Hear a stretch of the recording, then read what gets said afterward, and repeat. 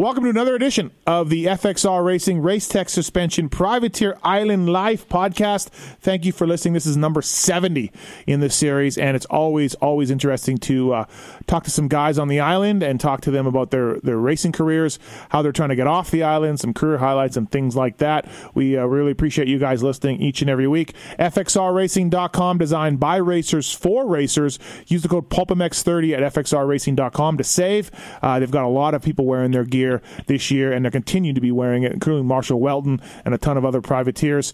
We like the guys at FXR Racing, and so check them out on the line. And they have certainly something that could fit your needs. And again, a real great company, real great guys, and they all ride and race at FXR Racing, which is pretty cool. And also to Race Tech Suspension. Malcolm Stewart won Montreal Supercross with Race Tech Suspension setup. The Tyler Medaglia, Mike Alessi crew up in Canada use Race Tech Suspension. Ben LeMay uses motors and suspension down in the U.S., among with others, many other privateer guys. Racetech.com. If you need your suspension serviced, you got to get it revalved. You got to get some springs. If you got a vintage bike, man, they can dial you in at Racetech. They certainly do a great job with those as well. Racetech.com. PulpMX18 is the code to save with the folks at Racetech, and we really appreciate FXR and Racetech making this show happen. So support them if you want to support some privateers.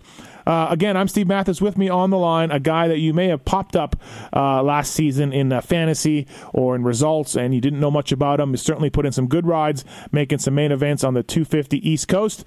Wilson Fleming, what's up, man? How are you? Not much. How you doing, Steve? I'm good. Thank you for doing this. You just hit me up on Twitter. You're just like, screw it. Yeah, I was like, dang, I need to get on one of these, and you were lucky enough to bring me on, so I appreciate it. It was a lot easier than you thought, huh? Yeah, I was like, I thought you might hit me back with get 1,000 retweets, and then I was going to be kind of up the creek, but no, this is awesome. No, I'm not going to do that, man. It's actually wanting to come on the show and talk about your story and give some information is half the battle for that. You know what I mean? And honestly, I don't know much about you. So, it'll be interesting for me to deep dive into this and find out a little more about you. So yeah, man, sure. I really appreciate you doing it. So last year was a rookie year. You're from Connecticut. You ride a Yamaha. Let's get into, how old are you? I'm 22. 22 years old. And so you were pretty much full privateer last year? Yep. Did it on my own with help from a few of my buddies out of my pickup truck, and had a great time doing it. Yeah, I know. It's pretty cool when you can put it in the main events, and you made 3 of them last year, and you're out of a pickup truck or out of a van or whatever. That's pretty cool. Daytona was your first one. I guess talk about the feeling of doing that. It was pretty unreal. So the first Supercross that I did was Tampa, and I think I qualified decent, like low 20s, I want to say, and then was running 9th in the heat race for quite some time, and then kind of let the nerves get the best of me, and then ended up crashing in the LCQ. And then I believe the next one was Daytona. Yeah. And coming into that one, I had some past success there in amateurs, and I knew I kind of liked the track. So I once again, I qualified like mid-20s, and got together with Jerry Robin in the heat race. You screwed us in fantasy with getting together with Jerry Robin, I guarantee you. Well, and then in the LCQ, I was right behind him in 3rd place, I want to say. And I see him go down, and I had him on my team, and I was like, for a split second, I was like, oh no. But the feeling of making that main event was like a dream come true, because everyone kind of wants to make it to the pros, but like once you get there, it's a whole nother level. And getting that monkey off my back, and especially at Daytona, was a huge accomplishment for me. So when you said you in Tampa and you were 9th and the nerves got to you, like for reals, like you were thinking like, oh my God, I'm going to make this main event? For reals. Like I had one of my longtime buddies there pitboarding me, and I come around where we go across the start straight, and I see the 9 on the pit board, and it was like instant lockup, like did not breathe one time, arms locked up, and I dropped back to like 11th or 12th, I think. So, oh, dude. You got to tell your guy, stop telling me what place I'm in. I know, I need to know, but Yeah. Too much. No, that's pretty cool, man, for sure. And then in Daytona, you ended up getting 14th. You're on the. I mean, that's a nice finish, first ever ride. Yeah, I mean, when I made the main, I was like, I'm just gonna go try to have some fun, not really have any expectations. Mm-hmm. And I actually rode pretty poor. Like I wasn't too happy with the way that I rode, but a lot of guys ended up crashing out, and I kind of just rode a steady race. And to come back and find out that I was 14th, like top 15 for my first one, I was ecstatic. So yeah, that was an awesome feeling. Yeah, no doubt. So Minneapolis, you get 21st. What happens? You crash out, or is that an honest to goodness 21st? No, so the first main, I believe I was 17th, and then the second main event, I actually got a pretty good start. I want to say I was 8th or 9th, battling with John Short, and he gave me the old 1-2 and sent me off the track. And as I was entering the track, I clipped a hay bale. Wasn't a bad crash at all, but I got up and my throttle tube was completely smashed. And I'm sure if you were there, you remember the pit situation with the snow. Oh, yeah. And the only throttle tube I had was in the van about a mile away. And at that point, we kind of just decided it'd be better just Hold on, you don't have an aluminum throttle tube on the thing? No, I was running the Pro Taper aluminum throttle tube, but then I switched back to the stock one just because it had a little bit of a thinner field that I like. But you do run the risk of having a break like that. Yeah, you got to run that aluminum one, man. As a former mechanic, you just leave it on and get used to it. I'm telling you. Yeah, how crazy was that snow and everything and getting to your truck? Like you were screwed. There's no way. It wasn't going to happen. We didn't get back to the hotel till like 2 a.m. And I had Keith Tucker, his mechanic, drove mine and his bikes up to the event. And he's in like a 250,000 mile, like 2005 Dodge van. The windshield wipers are barely working. It's a monsoon outside. It was It was a crazy experience, honestly. And then I got snowed in and didn't even get to go home till like Tuesday. No way, really. I got out Sunday, but not till Sunday night. Like it was pretty gnarly. And you go back to Foxborough, Boston, and get a 16th again, like the next week, man. You're becoming, I guess you get to a point, Wilson, where you're like, I deserve to be in the main. Like I can ride with that chip on my shoulder. I'm a main event guy. Yeah, I mean, I struggle a little bit in the heat races. I think it takes a little bit longer for me to get the track dialed, and like as I put more laps in throughout the night, I tend to up my lap times, and everything goes better for me. So when we got to Foxborough, it was like technically the home race for me. Yep. And I had a lot of my good friends there and saw a lot of familiar faces. So I definitely felt like I deserved to be in that main, and I got in through the LCQ, getting second place behind Peter. So, and then to finish 16th on that track, which was brutal, probably just as gnarly as Daytona, I would say, or even worse. I was happy with that, and I knew I wasn't going to make it out to Vegas. So to end on that was awesome. Yeah, for sure. Were you getting into the seated practice by the end, or no? I don't think so, because from Minneapolis, I was in B practice when we got to Foxborough. So how is, obviously, I mean, one thing I've talked to guys, privateers, about is getting into that seated practice. Most guys, I think Alex Ray might be one of the exceptions, of course, because it's Alex Ray, but most guys enjoy being with the faster guys. Obviously there's going to be guys that are going much faster than you, so you can be intimidated, but at least you can follow them and string together some sections. Sometimes the B practices and C practices just look like a yellow wave of flags everywhere, No, that's really what it is, and it's tough, one, because the track is fresh, and some guys might say that it's faster, but I kind of like when there's some lines that you can get into, and I believe it's a little faster that way. But then you run the risk of some guys that are just like it's their first time at a Supercross, and obviously that was me like 3 rounds ago. But it can be tough in that sense. And I feel like if I were to get into the seated practice, like those guys, they're on another level, but to be able to latch onto them and kind of, you can pick up a lot of things from them. So I'd be interested to see, how I would have qualified if I was in a seated practice, but maybe next year. Yeah, no, exactly. That's the goal, right? So for 19, what's the program? What do you got lined up? So I actually just got off Yamahas and got onto Huskies. So just kind of shaking the bike down right now. I had ACL surgery done it was early June, so I recovered from that. And then were you, hold on right now, let's back up a little bit. Yep. So did you do that getting ready for nationals? Did you try to ride nationals, or was it always something that you were planning on doing?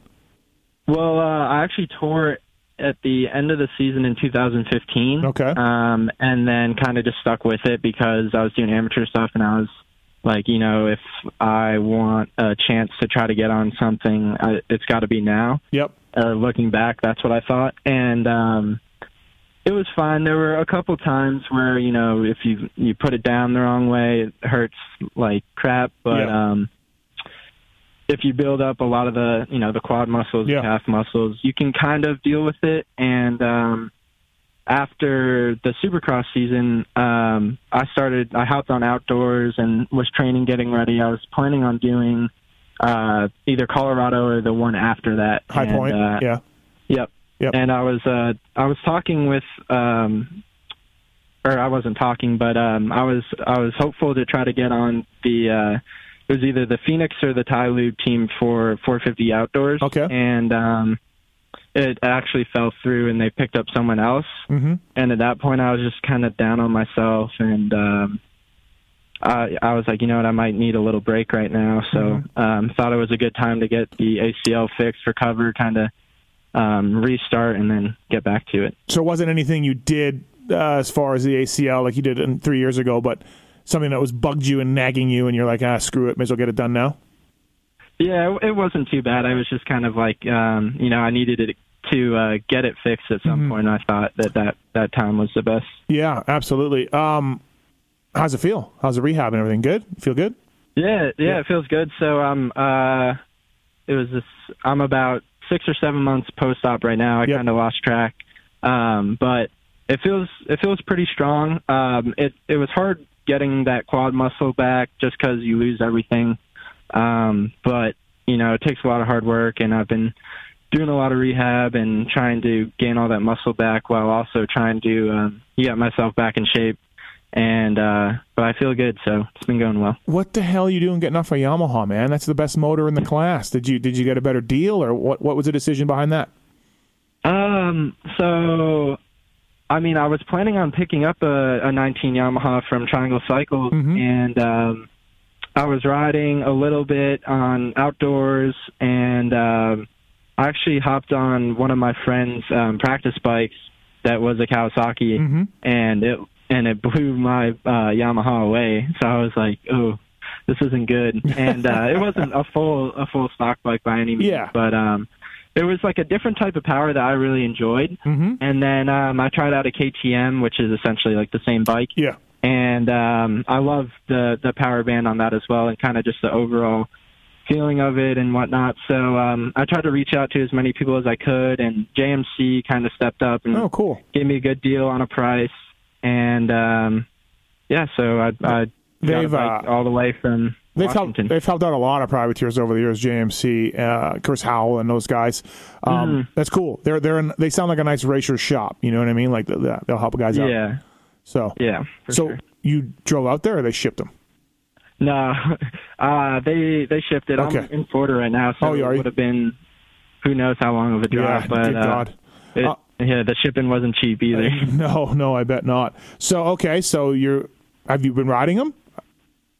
Okay. Yep. So I think I have like 7 or 8 hours on it right now. I got the suspension sent out, getting set up for Supercross right now. So I've been borrowing a set of outdoor stuff just to kind of stay riding and stay fresh. So once that stuff gets back, going to be full swing with Supercross prep. Yeah, and East Coast again? Yes, sir. Yep, East Coast again. Answer gear again? Yes. Okay, fantastic.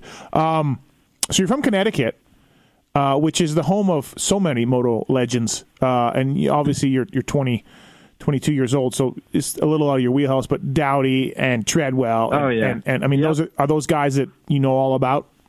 Yep. Yeah, for sure. I kind of race more, like I never really went down south. Okay. I did a lot of the NESC, NEMA races, District 34. So, like Treadwell, Dowdy, those were two big names up kind of by New Hampshire, Sure. Massachusetts, and kind of looked up to them because at the time I was like a little kid and I was thinking, holy crap, these guys are absolutely flying right now. Yeah. And no, it's crazy because the town that I'm from, there was like one other guy that actually even owned a dirt bike. So it was just, it was weird. So how'd you get into it then? How'd you get into racing and riding dirt bikes? Like for me, I started when I was 4 years old because my dad loved motorcycles and my older brother raced. So it was just a natural thing. But if you have no connection, how does that work? Well, so it's kind of a long story. We would go up to Vermont just about every weekend to go skiing in the winter. Okay. And during the summer, we would still go up every now and then, and my dad and some of his buddies would do some trail riding or kind of go ride around in some sand pits up there. And got the classic PW50 when I was like 3 years old, and kind of just rode that around up there for fun, trying to learn how to ride a dirt bike and whatnot. I was still a little tyke. And I think I was about 5 or 6 years old. My dad went a couple towns over to a dealership to pick up a KTM 50, and he was asking the people where the nearest actual dirt bike track was. And there was a little club called Milford Riders Club. It was about 45 minutes north of us. Small little track, like 50-minute lap time. They held these annual Friday races. You get like 4 or 5 guys in a class, but it was fun. And I did that for probably till I was about 14 or 15 while like trying to make Lorettas. And dude, I could not make Lorettas for the life of me. And I would get so upset because I would do so well in the first 2 motos at the regional and then like crash under pressure in the third moto. And so that's just kind of how we got into it. And then I also had a longtime friend a couple towns over as well that moved down to Millsaps when he was about 13 or 14. So I kind of got the other side of the sport from him. So you went pretty serious pretty early then, like as far as getting into it. Yeah. So, I mean, we were fully like decked out. I just didn't, my first amateur national was Minios in 2013. We were just kind of, hitting the local races around us and trying for Lorettas, but it was fun doing those races up there. They're a good time. The cat's from there, right? Yes, he is. So is he a rival of yours? He's older than you, obviously, but. No, he's not. I remember watching him there's this track that's closed down now, but dude, he could do some gnarly scrubs on like a super mini, or even when he would get on a 125, I was just like jaw dropped. Right. Yeah, the cat's from Connecticut. Who else is from Connecticut? Am I missing anybody else? Not that I can think of off the top of my head. How far did you grow up away from the city, from New York? About 45 minutes. Oh, okay. So we were like 20, 30 miles away. Just with traffic, we're pretty close. So what about E-Town? Do that a lot? Yeah. Yep. So we did. We would do K-Rock a bunch, and that's usually the area qualifier that we would do. That track is awesome. I always want to go back to that track whenever I can. What do your parents do for a living? What do they do to support you? So my dad, he worked on Wall Street, and then kind of just did his own thing, kind of managing some funds for a couple of different brokerage firms. And my mom, she is kind of just like a businesswoman. Like they met on Wall Street, and she kind of stopped working, and she ended up writing like a little book, and from there, she's kind of getting back into work now. Wow. That's interesting. What do you mean a little book? A book about what? Like, it's hard to. I don't know if I want to call it a book, but so we live in Fairfield County, where we're from. She wrote a book that it showed all of the things that you could do in different categories. So like entertainment. Or, coffee shops. Yep. Of course, this was in a time where you couldn't just look it up on your phone. Right. But no, it was pretty cool. Basically, your dad's probably super loaded, Wilson. You just don't want to say it because he's working on Wall Street and then he's managing funds. He's one of those guys that we read about in the papers and the movies. Super rich investment guy. Yeah, he did well for sure. Yep. There was a little crash in 2008 that definitely put things in perspective for us.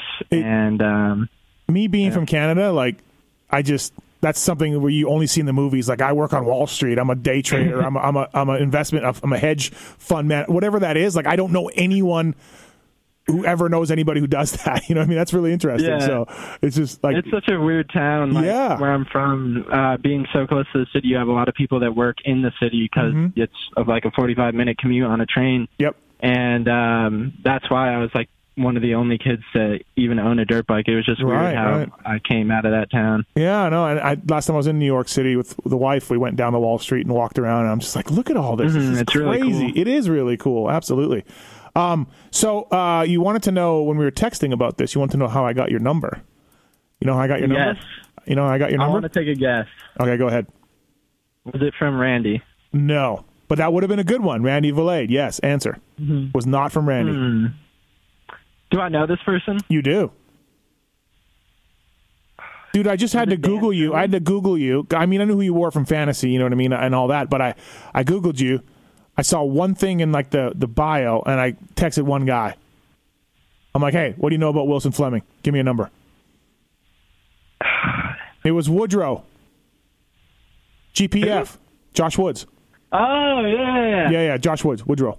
Somehow I saw GPF somewhere with you, and I went with it.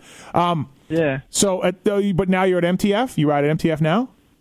No, so I moved to MTF in 2014. Okay. Stayed there through 2000 and through the end of 2017, and then this past from the end of 2017 into the 18 Supercross season, I was working with Dylan Turner at GPF. Oh, okay. And I had a really great time with him. I learned a lot. And, hold on. Dylan Turner, though, I don't know Dylan Turner. I know Jeremy Martin knows him well, and he works with Jeremy Martin and all that. But I read this interview with Dylan Turner where he said he got Barsha 7 seconds a lap improvement. And I have to be honest, Wilson, I almost stopped reading after that. I'm like, if Barsha got 7 seconds a lap, he'd be beating Tomac by 4 seconds a lap. I was very blown away by that. I think that he got 7 seconds a lap at his practice track, and I honestly don't doubt that. Like, that guy is so smart when it comes to riding, and it's like a science to him. And dude, I learned a lot from him. That's all I can say. Yeah, that's fine. If he got 7 seconds a lap out of Barsha, I don't doubt that. Okay, it's crazy to say, but yeah. So GPF is more of a different structure than MTF. Is there one that you prefer over the other or whatever as far as riding facilities? I realize this could be a loaded question, Wilson. It could get you banned from all the riding facilities forever. I understand, but no, I thought MTF was great. It was just like it was about it was my third year there, and I just came off winning Loretta's title the year before in the B class, and then the year after I didn't do so well, and I kind of just really needed like a change of pace. Right. And I don't have anything wrong against the facility at all. I think they know what they're doing, and they're great people. It's just for myself, I just needed to do something different to at least try and be able to find out, if this will work or not. And when I found out that Dylan was, or he would be able to train me, help you, I was ecstatic because it was a little bit different, just kind of the workout plan, structure of it, the fact that it was me and two other riders, and there's obviously quite a few at MTF, so that aspect was a little bit different. I couldn't say one is better than the other. I would just say that they're different, and you kind of got to find what works best for you, What did Dylan help you with the most, do you think? Like, obviously, look, at racing at your level, a lot of it's a mental game. Absolutely, 100%. That's why I was talking about that chip on your shoulder, like knowing you belonged in the main. That's a big thing. But what did Dylan help you with the most, do you think? I would I mean, it's hard to say one thing. So on the bike, there were a few things that he kind of pointed out to me that that I changed and that seemed to help like fit my riding style really, really well. And kind of just like being able to piece the track together and find out, you know, where you can make up time and where you kind of just need to be smooth and whatnot. So that was great. And then obviously, like you said, the mental side of things, I was reading a few different books on just like mental performance and trying to read different things to make me better. And he was always there for me to call, like if I'm at the race, or he was at most of the Supercrosses, but I did the arena crosses before that. And if there were some things I had some questions on, I could just call him and kind of explain it to him over the phone, and he would like fully understand what I was saying and kind of you know, get my headspace back in order. So it was awesome. Don't be afraid to ask Woodrow what's up either. He was a good rider. Oh yeah, no, I know you may look at Woodrow on the dozer. You may look at Woodrow on the dozer and just think, who is this guy? He's a little heavier than he was in his prime. Like aren't we all? But Josh Woodrow was a great rider. Yeah, for sure. I learned something from him as well. He's a great guy to kind of get some tips from regarding the whoops. It seemed like all the guys that he had on his arena cross team were pretty dang good in them. So kind of just take what I can get from him. And the track was pretty good last year. It was like the perfect level of technical but safe at the same time. When you're doing so many laps during the week, you know, you can't be going too overboard. So I had a great time there last year. Well, as a member of Blue Crew, I don't endorse you leaving us, but that's fine. Hopefully the Husky works out for you. I hope to. Hey, who helps you with your expenses, like travel, gas, hotels? Are you on your own totally for that? Basically, I obviously get help from my parents and a little bit from my grandparents, but yeah, it's privateer. The past few years have, as I was a little bit younger, have kind of been more of like leisurely, like it wasn't too much of an issue. And then as I've gotten older and wiser, I've just been kind of like wanting to get off of them as much as I can.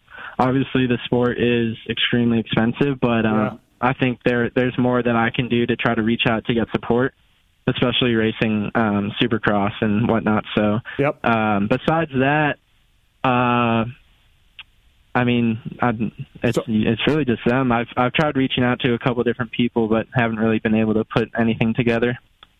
Did you? Who's your wrench? Who do you get to wrench for you? And do you just buy them Denny's after the race? Is that the deal? Well, no. I usually just do my own thing. Do you really? Huh? Yeah. I never really had a practice mechanic when I was at MTF, and one of my good buddies that lived like right across the road, he taught me basically everything, and so I just learned how to work on my bike. I will say the Blue Crew bike is a very easy bike to work on. They are. Yes.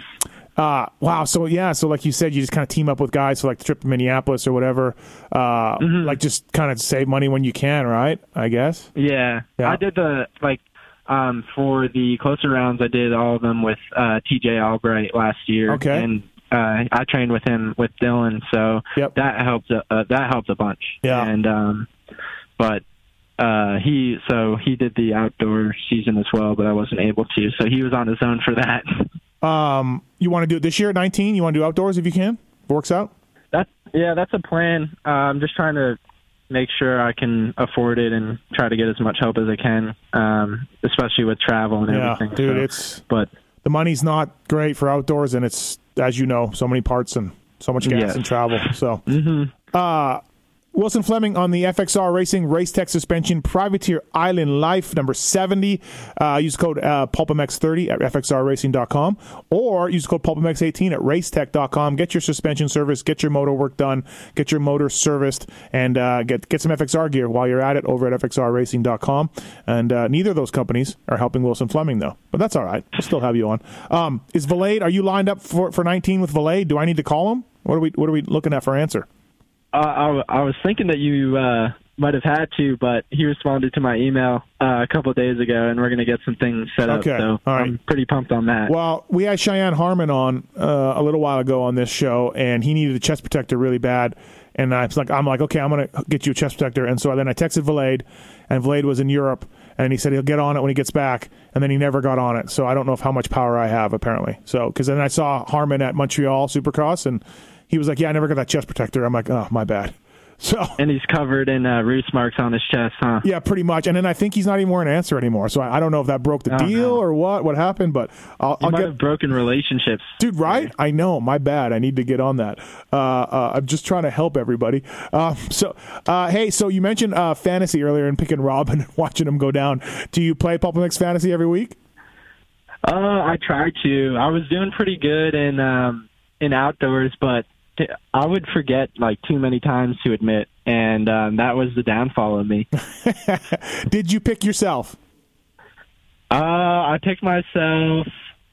I want to say I picked myself at Tampa because I was like, I need to, have the confidence that I'm gonna do well. Yep. And of course, I didn't make it, and then I couldn't pick myself for Daytona. So, damn it! I will when I have the chance to. Well, you need to text me when you're feeling good and how you feel and how your program is, because you could get me some sneaky points here, because I guarantee you your pick percentage was pretty low.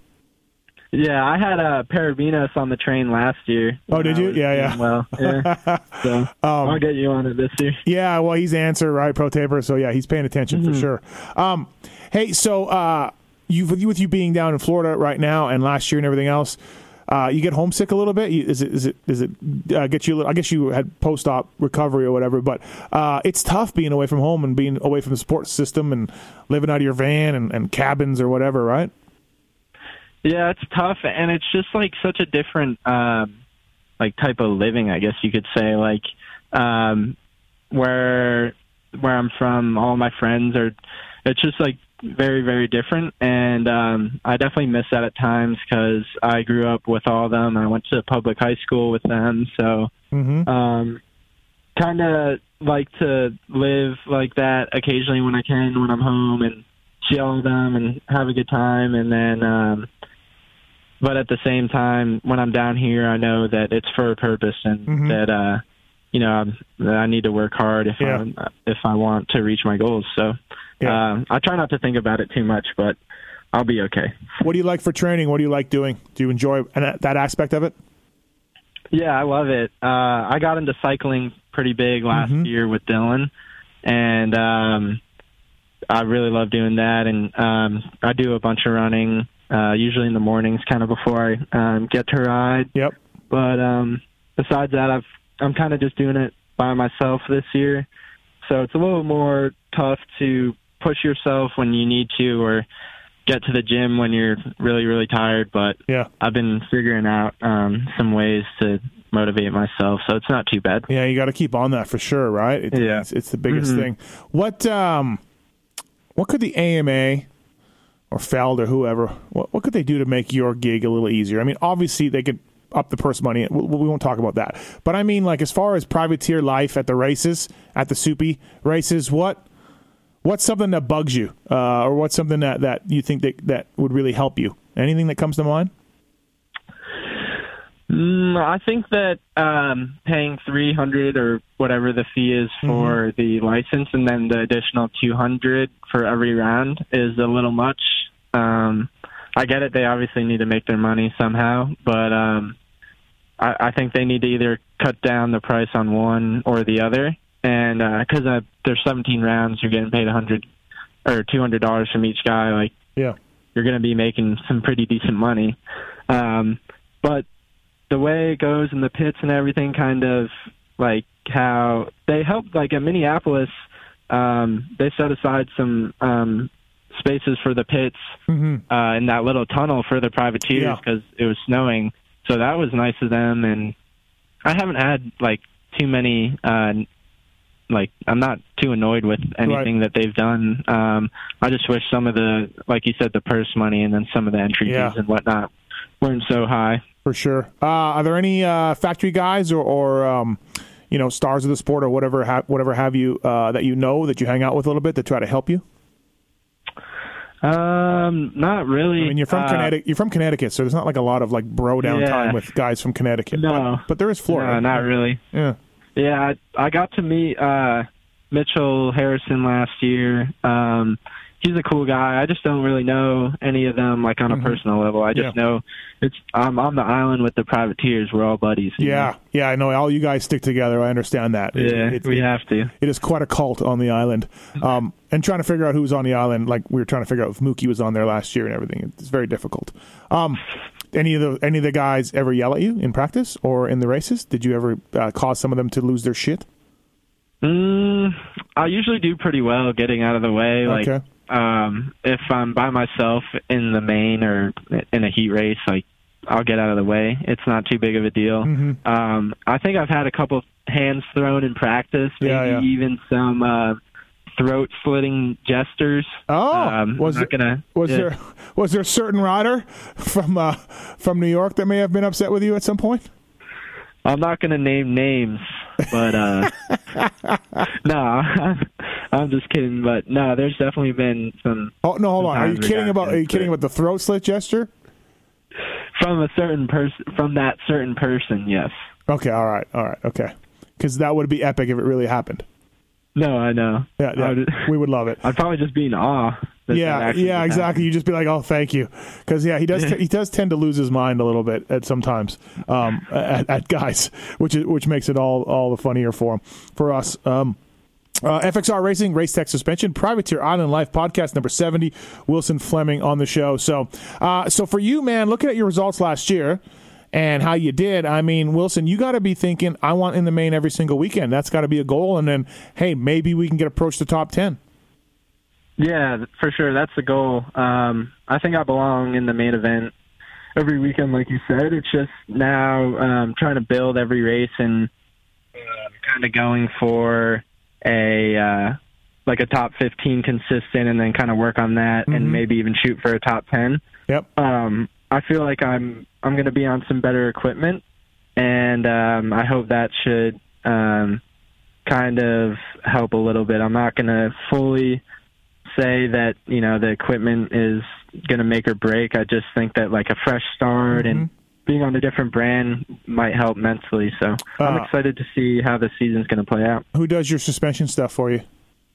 Last year it was Dylan actually did it. And this year I'm using Clover Hill suspension, and that's the guy that does that is Stephen Cloverhill. He used to work for Pro Circuit. Oh, okay. And he's kind of branched off and is doing his own thing, but it allows me the opportunity to spend more one-on-one testing time with him and kind of be able to give more feedback because he's doing a little bit less volume. And I met him while he was down here for the Mini-O's, and he's a really good guy. I think that we could set up something really good. So. Yeah, getting some testing time is important. You know what I mean? Really kind of dialing, making yourself happy, and knowing what you're feeling on the bike and knowing which direction to go is also very important for guys like you. Yeah, for sure. All right, man. Well, hey, thanks for coming on the show. Did we miss anything? Who do you want to thank? I want to thank my parents, obviously, but I've had a lot of good friends stick around and kind of support me and help me that I think they should know who they are. So I want to thank them. And then Pro Taper, EVS, Brad, he's a good guy. Paul, Pro Taper. I'm getting on showies this year too, so that should be exciting. And then that's about it. Cool. Not too many. Yeah. And hopefully your PulpMX fantasy owners will also thank you, because I'm sure you're going to get them a ton of points this year. I'm hoping that's the case, and we can stay in contact so I can let you know when I'm feeling hot. Yeah, absolutely. You need to let me know. Do you listen to the Pulp Show much? Yes, all the time. When I'm driving 18 hours, the same 40 songs get kind of old, you know? Yeah, no, I hear you. Absolutely. Well, ask my wife, though. My voice gets old also, so don't worry about that. I think you guys are hilarious. I love it. We try, man. Well, thanks very much for coming on. I really appreciate it. Good luck in the upcoming season. Keep in touch, man. Let me know if Valade or Parabinos aren't doing their jobs, and I'll get on them. You're riding Husqvarna. this year, so that'll be interesting, and a little switch for you. And yeah, man, thanks very much for coming on. Wilson Fleming, everybody. Thanks, buddy. Thank you. Bye.